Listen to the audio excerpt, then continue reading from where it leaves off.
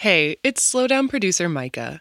What poems have helped you slow down, have made you stop and reflect?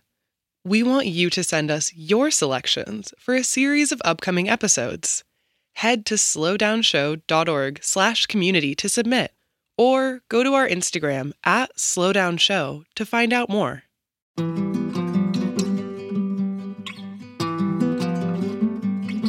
I'm Major Jackson, and this is The Slowdown.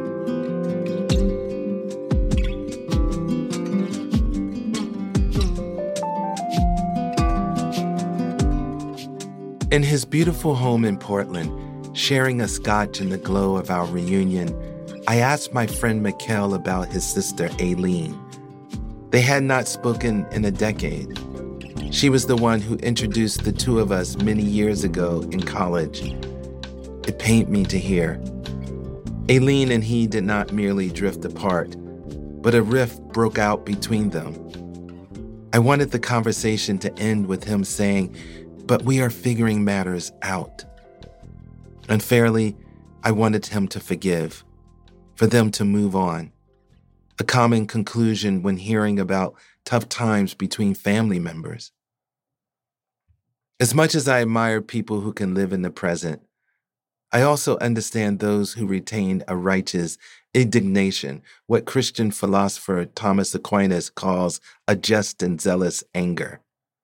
I'm thinking of an artist who will never forgive her father for his demeaning of her as a girl, an experience which was different from that of her brother. She clings to her resentment for, as she reports, it subconsciously fuels her creativity.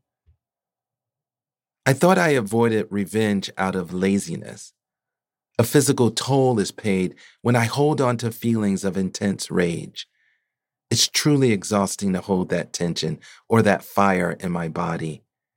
I thought I was protecting my ease, but then, while writing a poem about an incident of joyriding, I recalled something long buried.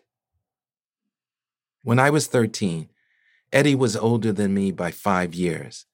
He was a neighbor who was in and out of jail for selling drugs. One day, he asked if I wanted to go for a ride around the neighborhood in a blue convertible Corvette. He said that one of his crew asked him to keep an eye on the car for a few days. When we turned the corner, 6 police cars, marked and unmarked, descended upon us with guns drawn.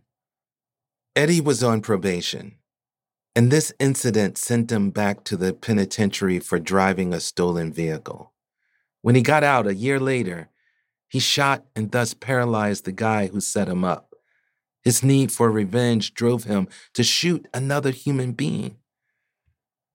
At a young age, I saw that the pain of rage and resentment is not just in your body. It can course through your actions and send askew the course of your life. I've experienced my share of slings and arrows, wrongs done to me. As much as they hurt in the moment, I know they do not belong on the back of my future self. Today's poem reveals the wisdom of leaving the past in the past, of keeping your grudges behind you as you embrace the vividness of what's to come. Hurrying Toward the Present by Suzanne Lummis. No past tense permitted. Kay Boyle, from a poem for Samuel Beckett. Darlings, this may be the only great escape we ever make. Start dropping your past behind you, seeds, kernels to be picked up by scavengers. You won't find your way back. Or try this. Package it. Mark it. Was. Leave it in a locker at the Greyhound bus station. Leave the door ajar. Let a thief inherit it. You can bet it'll dog him like it dogged you. Step smack flat into the blasting present. Your heart asserting now, now. You feel neither the pain left behind, nor what waits tapping its hard foot up ahead. And now, stand up the future. Let it go on pacing and cursing as it peers towards your whereabouts.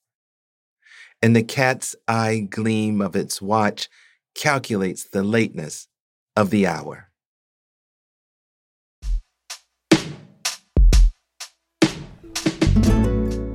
The Slowdown is a production of American Public Media in partnership with the Poetry Foundation.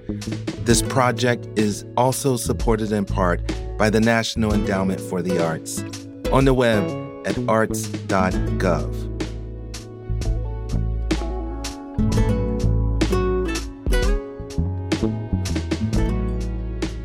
To get a poem delivered to you daily, go to slowdownshow.org and sign up for our newsletter. And find us on Instagram at slowdownshow.